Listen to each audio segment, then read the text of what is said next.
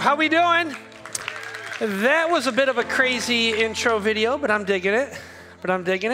Welcome to Metro. I'm so glad that you're here. We are one church with two experiences. So if you are with us at Taylor, we are super glad that you're here. This is the right spot for you. And if you're joining us at our Riverview campus, we think you're great and God is going to do great things in you. We are in this little series called Old School. Anybody been tracking with us through the Old School? The idea of Old School is that we started many years ago. We started at the very beginning of the Bible in the book of Genesis, and we've sort of been coming back to it and kind of revisiting it every once in a while. And the whole idea was very simple. We wanted to find out who God is. You know, what is his story like? How has he been interacting with human history throughout human history? And we wanted to find out how you and I fit into the ongoing story of God. And so now we're at this spot in the Old Testament called the book of Jeremiah. It's an ancient book. Jeremiah was a prophet. He was not a bullfrog, but he was a prophet. And a prophet has this unique calling from God. His job is to speak for God. Speak for God. Now, this is an incredibly difficult task, right? I mean, you try it. You just go out into your place of business to your neighbors and say, "Thus saith the Lord." And just see how that goes over. Just say, "God says." Just see how people responded. This is an incredibly difficult job. And one of the things that we're going to learn is that through this lifetime of trying to follow God's call in his life, Jeremiah is a man who wants to give up because he feels at many times that God has called him to something that is simply impossible, that it is just too difficult. Does that sound familiar to anybody in your own life? You ever feel this way? That life is just hard. And you're like, I can't take another round of this. I just can't go through this again, whatever this is. Has anybody ever felt like just throwing in the towel and just saying, I give up. I'm not even going to try anymore. Well, you're not too different than Jeremiah. You're really not.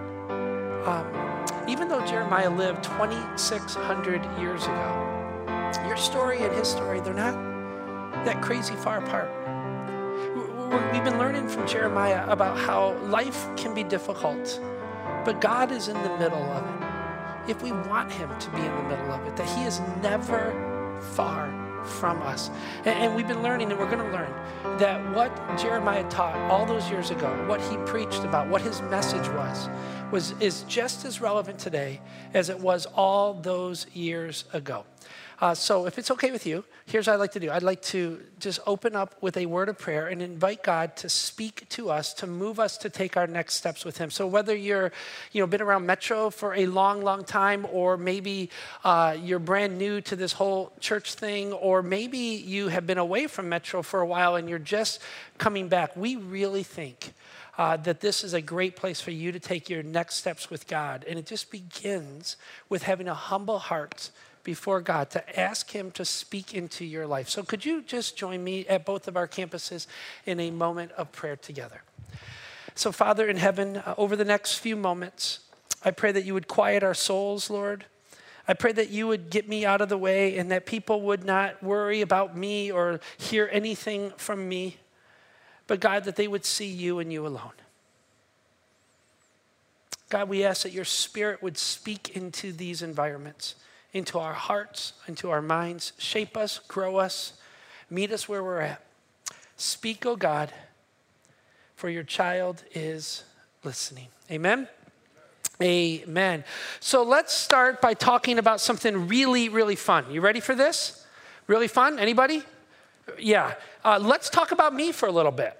Woo! I am so blessed. You have no idea how blessed I really am. You see, I am not like a serious shopper. Some of you are like serious shoppers and like you plan everything out. You're like coordinated from head to toe, and you make like regular trips to the mall or to the fashion places, and it's like really important to you to get it all right. And what matters to you is really style, not cost, right? Style, not cost. Now for me, it's a little bit different. What matters to me is I'm cheap. That's just the truth. You know, I mean, I'm conscious about the whole style thing, but cheap is simply more important than that. And so I am not a serious shopper. I am more what you'd call a random shopper. Like seriously, like random trips shopping. My wife will go, what are you doing? I'm like, I'm just swinging into the mall real quick. And she's like, you got 15 minutes between meetings. I say, that's all I need is 15 minutes because listen, I know exactly which store to hit and I know exactly where the clearance racks are. And I freak out when the store moves the clearance rack. I'm like, I'm lost. I don't know what to do. And it's true. So all I need really is 15 minutes. And so, for example, I'm so blessed. For example, I got these new jeans that I'm wearing. Okay?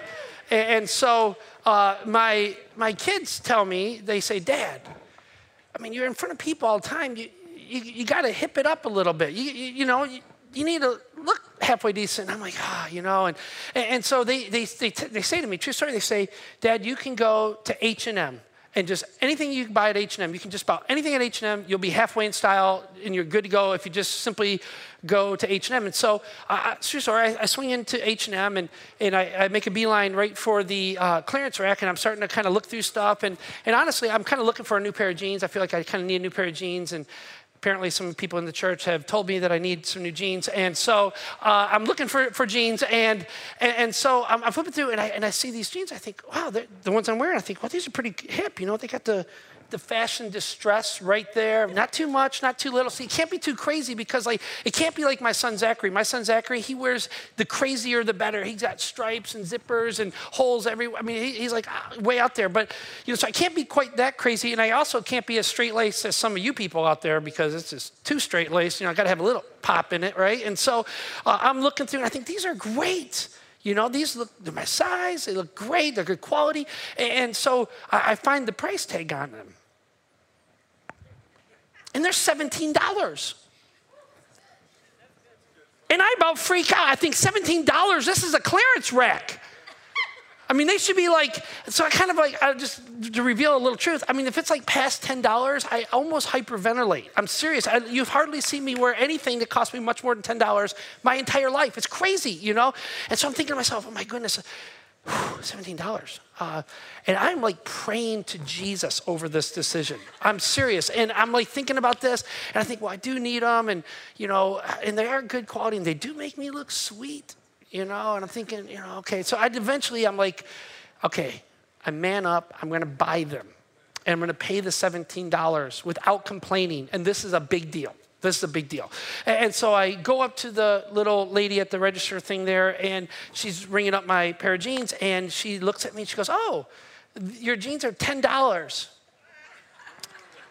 And I just smile, and I say, glory to God.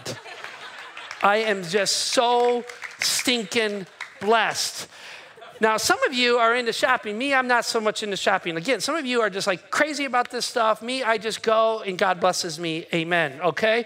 But what I want to do, this is kind of like a little bit of a segue into what I think to be one of the weirdest little stories in the book of Jeremiah. And it involves shopping. Shopping. And so I'd love for you to follow along. I don't want you just to hear it from me. I'd love for you to find it in a Bible. So if you got a smartphone or a Bible, we'll turn the lights up a little bit. And I would love for you to find Jeremiah chapter 13. It's magic. You just go to your little smartphone, you Google Jeremiah 13, and it will come right up for you. Jeremiah 13. And here is how this opening verse says. So listen very carefully. It says, Jeremiah chapter 13, verse 1. This is what the Lord said to me. Go and buy a linen belt and put it around your waist, but do not let it touch water. In other words, you got to keep it new. You buy it new. You keep it good looking. Make sure you don't screw this up. Anybody ever buy something and then like a day later you already ruined it? Yes, he says, don't do that. You got to keep this thing new, okay? Keep it from touching anything. And then he says, Jeremiah says, and so I bought the belt as the Lord directed me, and I put it around my waist. And so what the hot hay is going on here?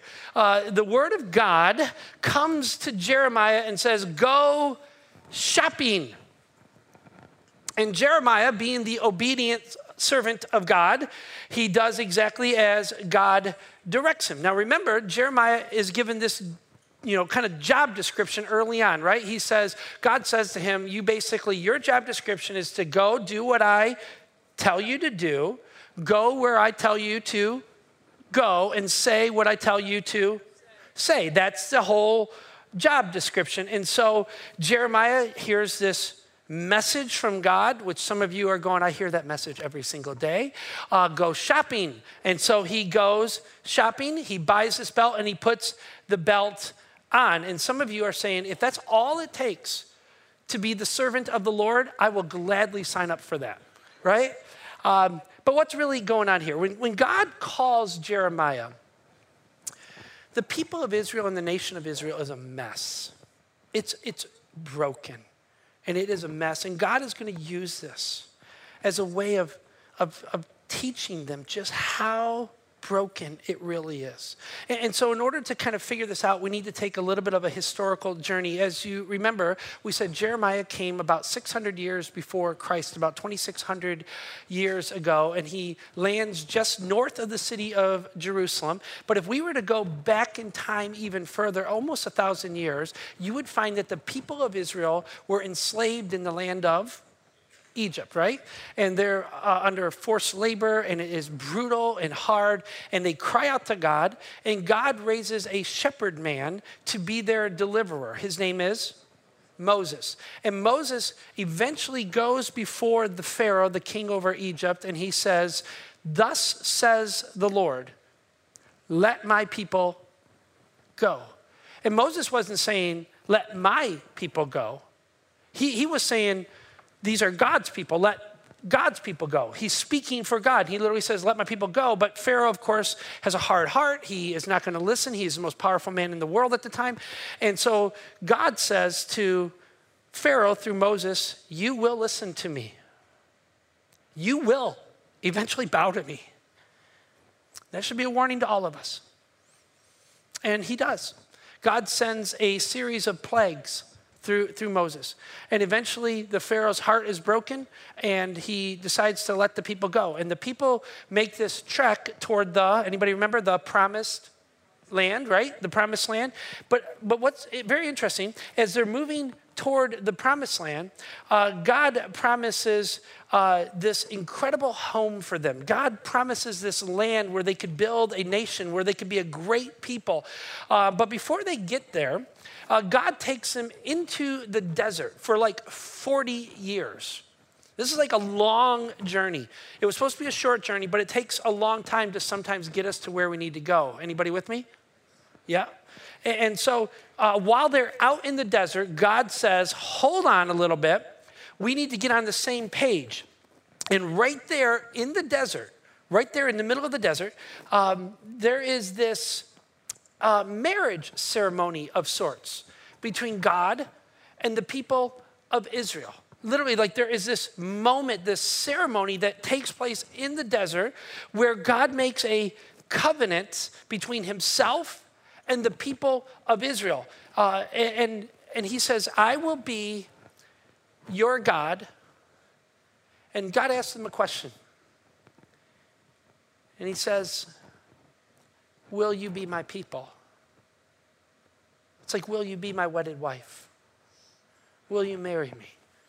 And God makes this proposal, this covenant between them. And he says, will you be my people? And the people, of course, say, yes, yes, yes, yes, yes, yes, yes. After what we just saw in Egypt, absolutely. Absolutely, we're going with you. We're going to stick with you. Wherever you lead us, we're going to follow you. Because you are great. And you saved us. And you delivered us. And so the people are all excited about this. And so they were in this desert experience, but there is this little twist to this covenant. There's this little kind of sidebar to this covenant that God makes with them. Now remember, a contract is a business deal. A covenant is a relationship deal. It's very different. It's based on humanity coming together, right? And so remember, these people, the people of Israel, they have been in slavery in Egypt for 400 years. And so they're completely indoctrinated into the way that the Egyptian people think. And the Egyptian people, if you remember, they worshiped all kinds of gods. They worshiped the sun, you know, that ball of fire in the sky. They worshiped the sun as a god. They worshiped the Nile River as a god, and they worshiped Pharaoh as a God. Y'all remember this? And so this was completely indoctrinated into their thinking. And so when they were out in the desert, long before they ever get to the promised land, which would eventually be the home to which Jeremiah was born into, God says, I am glad that you want me to be your God. I'm glad that you want to be my people, but this covenant I'm making with you isn't going to be kind of this free-for-all, kind of relationship. It's going to be like a marriage between one man and one woman. And I will be the husband, and you will be the wife, and I will be faithful to you, and you must be faithful to me. God says this covenant comes with one really big demand. You're not allowed to have any other gods. I know that you've been for 400 years in the land of Egypt and you think, all these crazy thoughts about this is a God, you can worship this, you can pray to that, and you can pray to this. But he says, no, the deal is very, very simple. No other gods, you follow me, and you follow me only. Period. You must love me. You shall have no other gods before me. Sounds familiar? Anybody? Sounds familiar? But the problem is once they got into the promised land, the people are going, oh, we're with you. But once they get into the promised land, as you can see, you go back and read their history, that quickly fell apart. They started to worship all these other gods, the gods of the Philistines, the gods of the Canaanites and the Hittites and the Pezerites and all the other ites that were out there. They literally just started to bring all these gods in. For example, they started to worship a god named Baal. Or Baal, right? And this god, Baal, who was a Canaanite god, basically claimed to be the god of fertility. And so if you wanted rain, if you wanted your crops to grow, if you wanted to have a son or a daughter, if you wanted to have children and you were struggling with fertility, you would go to the god of Baal and you would pray to the god of Baal. You would worship the god of Baal. You would make sacrifices to the god of Baal. You would give money to the temple at the god of Baal, trying to buy Baal's favor, right? A little bit later, they came to worship another god, a god called Moloch. Have you heard of Moloch? Moloch was a god that demanded that they sacrifice their own firstborn child. And the people would obey this. And the people started to fall into this way of thinking. And by the time Jeremiah came around, the people were utterly lost. That by the time Jeremiah came along, they were no longer the people of God. The people of Israel had totally sold themselves out to these other gods, to these other practices. They totally abandoned the God of heaven and the God of earth, that they had made this covenant where God says, I will be your God and you will be my people. Friends, listen to me. Friends, listen to me so close. It is not like God is insecure. It is not like God is overly demanding here and says, you have no freedom. No, not at all, friends. If you were engaged to be married, let's just pretend that you're in this engagement process, and some of you are going, I would love to be engaged right about now. But let's just pretend you're engaged. And you found out about a month before the day that you were going to make this covenant to be man and wife together forever, to be faithful until death do us part. And you found out about a month in advance that he was flirting around with somebody. Ladies, how would you feel about that? Gentlemen, what if you found out that your bride-to-be is out there making propositions to other men? You'd be going, I have some concerns about this, right? It would be reasonable for you to have a concern, and it would be a justifiable anger that you would have. And friends, this is God's position. He says, we made a covenant together. I freed you, I delivered you, I protected you, and I brought you somewhere. And I expect you to be faithful to me. Israel is supposed to have this marriage-like covenant with God, and it has literally just fallen apart. Jeremiah is called to speak to this. Jeremiah spends, the first 12 chapters or so of his book basically using these sexualized terms and describing them as harlots and prostitutes and all of these, sexualized terms that says, this isn't supposed to be some sort of open marriage. This isn't supposed to be some sort of free-for-all type of thing. You're supposed to be loyal to God because he is loyal to you and he is good to you.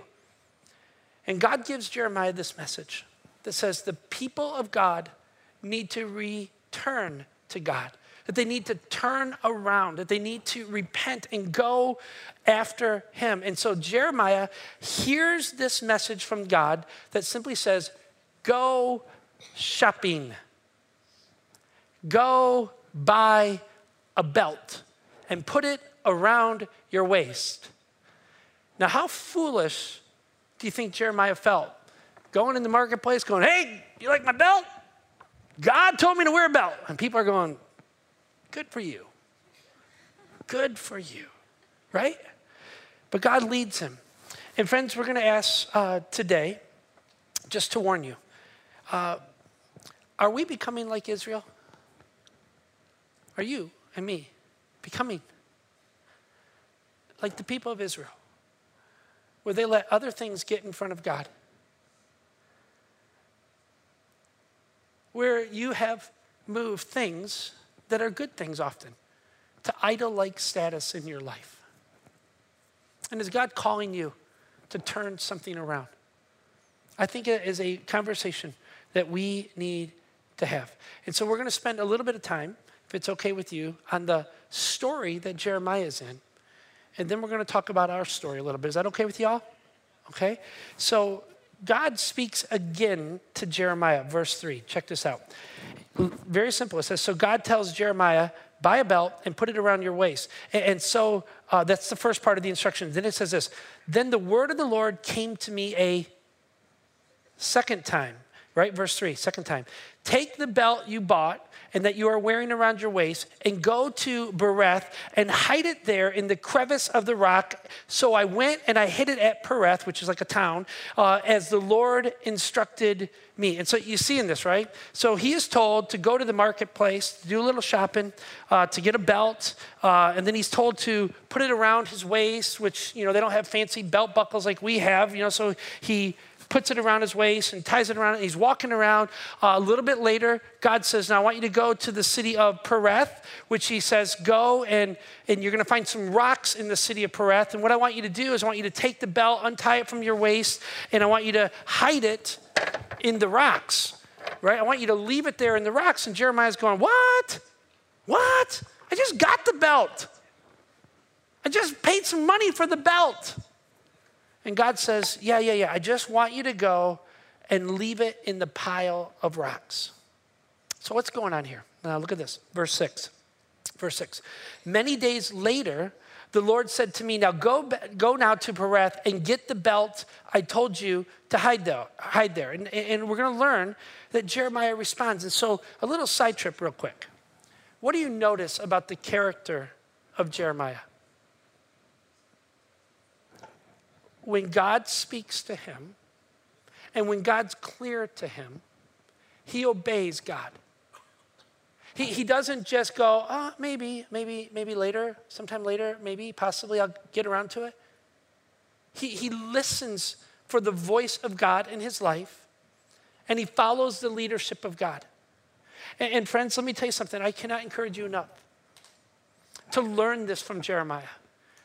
To be the person that says yes to God, because so many of us go, okay, I know what I'm supposed to do, but maybe later.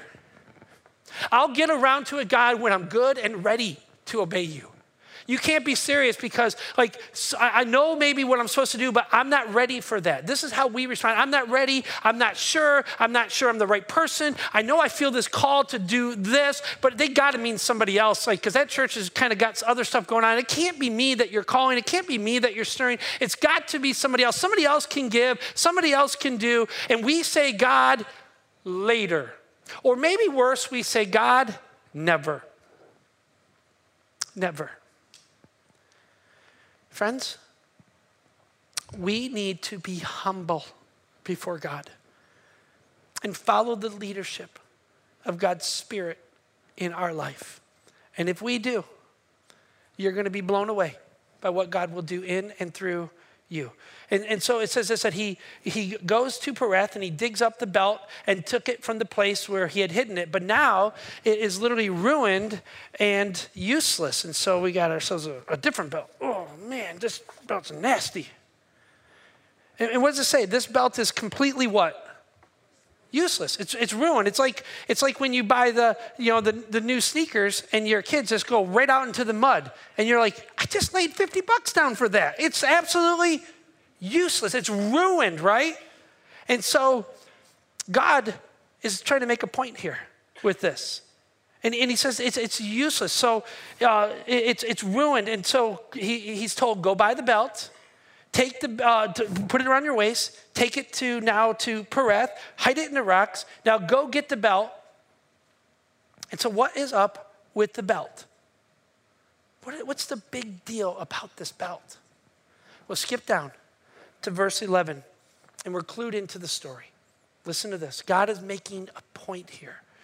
He says this, verse 11, for as a belt is bound around the waist, so I bound all the people of Israel and all the people of Judah to me, declares the Lord, to be my people, for my name, for my renown, for praise and honor. But they have not listened to me. So instead of just preaching about what God expects, he begins to make this visual illustration that basically says what was meant to be good and new and beautiful and right, you have made dirty. It's broken. And so this idea of a belt, what is this idea all about? God says, I want my relationship to be like a belt that is gathered around the waist. It is meant to hold something close. It's meant to be this intimate sort of a relationship. It's meant to be a relationship that is clinging on. This idea of binding something is God saying, this is deeply personal, this relationship. This isn't just like you're kind of show up every once in a while and say you believe in something, but it is not meant to be that. It is meant to be a belt that is actually gathered around your waist, that it's an intimate, styled thing. As a matter of fact, some of you who might be familiar with the Bible, you might remember another time this Hebrew word is used. It's actually used at the very beginning of Scripture. There's this spot in the Scripture that Jesus echoes in the New Testament where he says, for this reason, you will leave your father and mother and be united to your wife. Anybody remember this?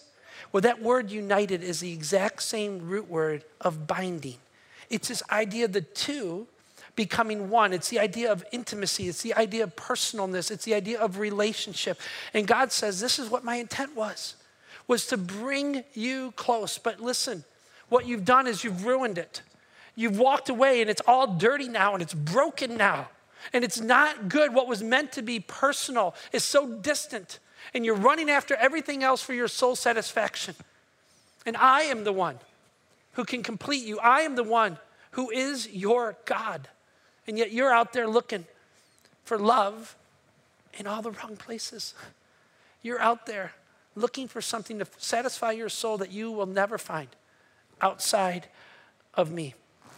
There is this great book out there. It's called Counterfeit Gods by Tim Keller. I don't know if you've heard of Tim, but Tim is a pastor in New York, and he is an amazing writer. I've read a lot of his works, and so much of what we're talking about today and next week is really gathered from Tim's books. And another pastor named Jeff Minion, got to give him some credit too, because they write about how this idea that we put other things in place of God, and they write about it, or Tim writes about it in this book. And I really love the title and the subtitle of the book. It's called Counterfeit Gods, and then the subtitle is The Empty Promises of Money, Sex, and Power, and the Only Hope That Matters.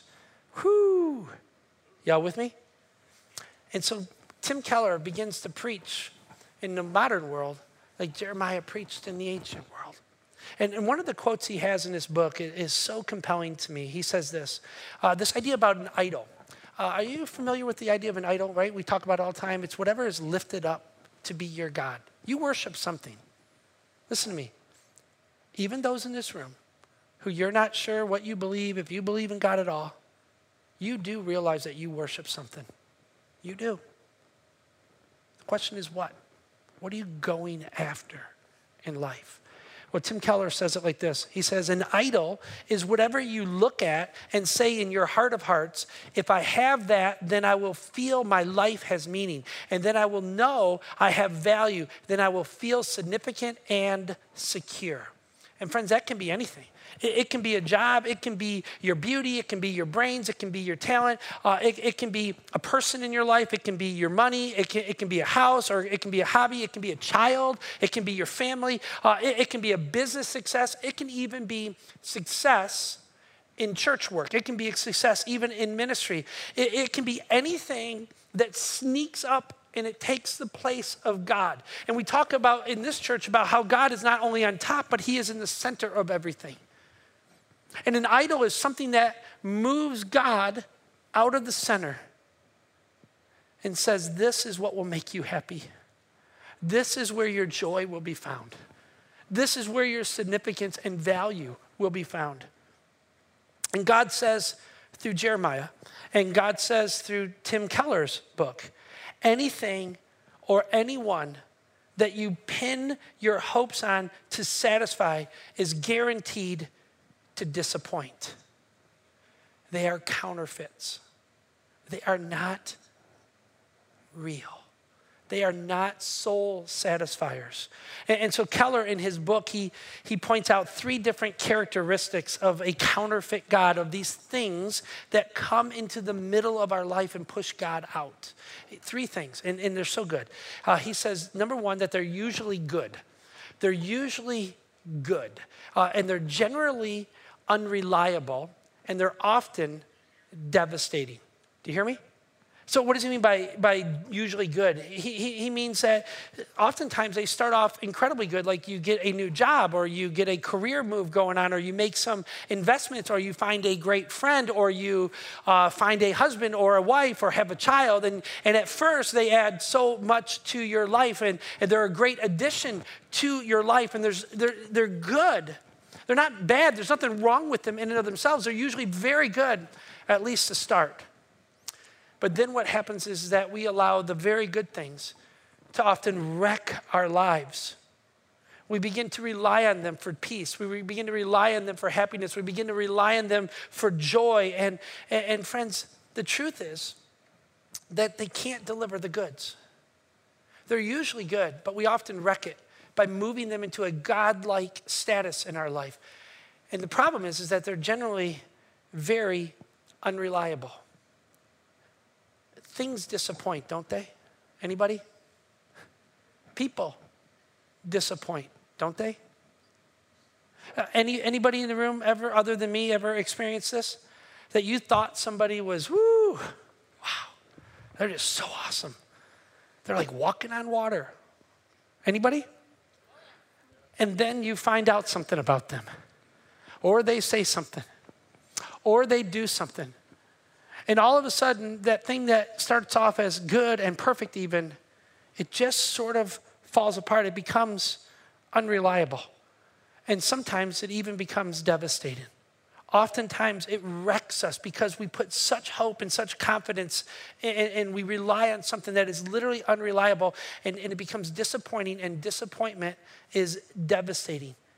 Now, listen, we can't remember all that, but I want to try to remember a little bit of this. And so here's what I need to do. I want you guys to help me out a little bit like this. So we talked about this: usually good, generally unreliable, and often devastating. So I need just you to remember one word of each of this. So these people over here in this little section right through here, this little section right here, you guys, same thing at our campus over at wherever campus you're at today, the side to my right, to your left, you guys are going to remember good. So when I point to you, you're going to say good. Say good. Okay, help me out. Say good. All right, good. Middle people, you guys are completely unreliable. It's ridiculous. And so you guys are going to be unreliable. So say this with me in the middle section. Unreliable. Okay, one more time. There we go, there we go. To my left, to your right, you guys over here, you guys devastate me. It's tough. But you guys from this row over, you guys are going to be devastating. So when I point to you, you say devastating. Here we go. Devastating. Okay, one more time. Devastating.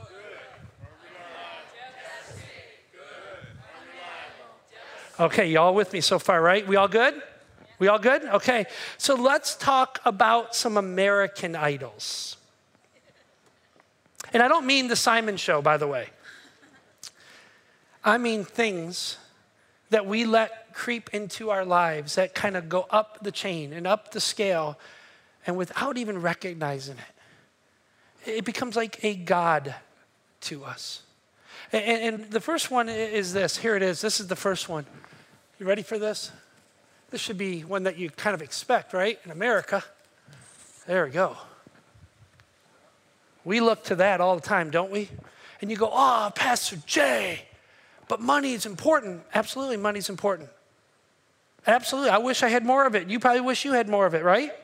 And money can be a good thing. Money finances the things we need. It finances our food, our education, our housing, our clothing. I don't want to see y'all naked running around. I mean, money's important, right? It's a good thing. But the problem is that sometimes a good thing becomes a wrecked thing, a bad thing, because it is often unreliable. Right? And it's true, right? There's a point, friends, listen, may I humbly suggest that if we get to the point of pinning our hopes to money, we are going to find out that it is completely unreliable, and it's often devastating. You see, we get to this point where we say, you know, if I simply earn enough money, if my investments kind of get to a certain place, or if I can just buy this certain thing, if I just add this thing to my life, I will be full of joy and full of happiness, and I will be happy forever, forever, happy, happy, happy. Has that ever rang true to anybody? Like let's just be honest. You have thought, if I simply get this or get to this, I will be happy. Anybody? How did it work out? You buy the new car, and 3 days later, you get a chip on it. Where's your happiness? You buy the sweet new jeans. You go to lunch, and you spill ketchup all over it. Or maybe you tear it on something and you ruin the jeans. Or worse yet, you gain 10 pounds and you can never wear them again. And they sit in your closet. And what was supposed to make you so happy, where did it go? Something that was supposed to be good became, and then even devastating. And friends, this happens all across the board. When we put our hope here, there is nowhere to go but down. There is a brokenness to it all. As a matter of fact, Paul in the New Testament part of the Bible, he is writing to a young pastor named Timothy, and he's saying, Timothy, this is how you are supposed to instruct your church. You got to make sure your church understands this. Make sure the people of God understand this. And he says this little verse in 1 Timothy chapter 6, verse 17. Listen to these words. He says, command those who are rich in this present world not to be arrogant, nor to put their what? Hope in wealth, which is so what? Uncertain, but to put their hope in God, who richly provides us with everything for our enjoyment. Well, I'm not rich, Pastor Jay, so this doesn't apply to me. Do you realize if you don't have to worry about your food tomorrow, like if you are not worried that you're going to eat tomorrow, you are already richer than half the planet. How you feeling now? A little bit better, huh? If you got change in your pocket that you can spend with discretion, you're richer than almost 90% of the entire planet. How you doing? So it says, command those who are rich in this present world not to be arrogant or to put their what? Their hope in money. And friends, let me tell you something. I think this creates one of the greatest challenges for American Jesus followers ever. How do we enjoy what God has given to us without putting our hope in the things that he has given to us? How do we do this, friends? How do we enjoy the blessings of God without allowing the blessings to take the place of God himself, the blesser? There's this guy named Duo Dickinson out there. It's kind of a crazy name. and I'm not sure if he's a Christian or not. He is this investor, advisor type of a guy. He writes a lot about housing, and he has a book out called Stay Put, and it's really about remodeling houses rather than buying a new house, and he talks about the investment values of remodeling your house and all that kind of stuff. But that's not what caught my attention. On the very first page or two of this book, there is this quote that just blew my mind.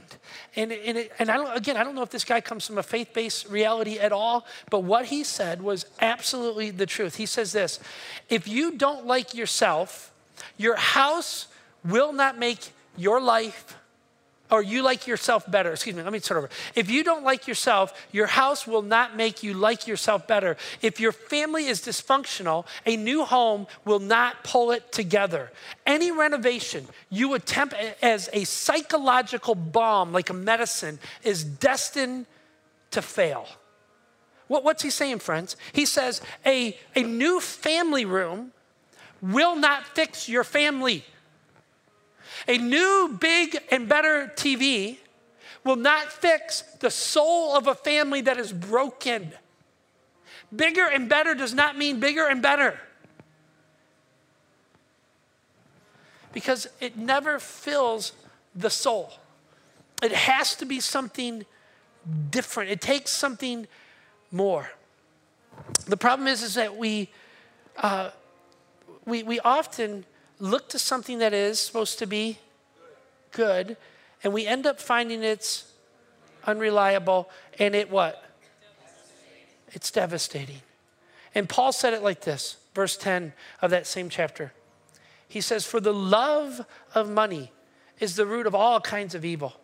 Some people, eager for money, have wandered from the faith, and they have pierced themselves with many griefs. Many griefs. I mean, you probably have seen this. I know I've seen it 100 times. Young and ambitious couple, and they started on that career track, and they're going to make it in this world. And he starts to work and work and work, and eventually kids come along, and she's busy at home, and she's busy with the kids, or maybe she's working part-time, or they start getting separate careers going. And oh, they achieve so much in this world. They're loaded in this world. But you've seen it, haven't you? Another broken home. Because their family just came unraveled. Or maybe you've seen this. I know I've seen it 100 times where a family is at the edge of dissolving. And it's because they have not reined in their heart's desires. And all of a sudden these arguments break out. They've broken out in my own office. Well, you shouldn't have bought this. Well, you bought this, and I bought this, and you bought this, and all this finger pointing's going on because of this. And they put their hope in this, which is generally a good thing, but it is completely unreliable, and it often devastates. And we see families that are devastated and souls that are broken and souls that end up very cold because something has moved into the place of God.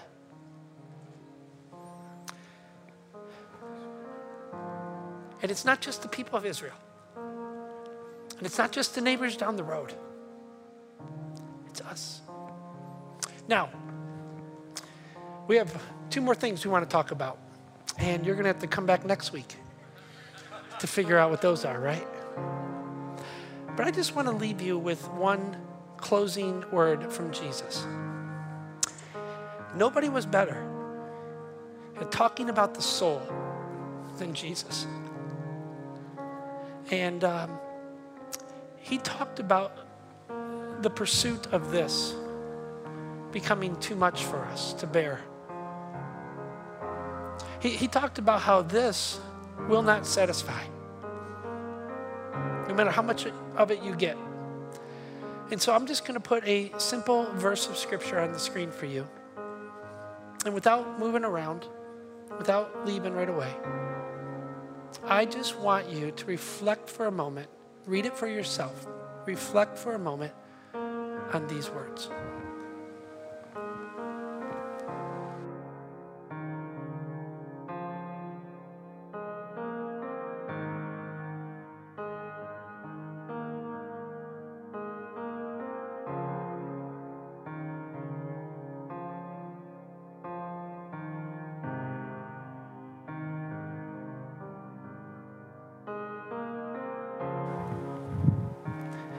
It's easy, isn't it?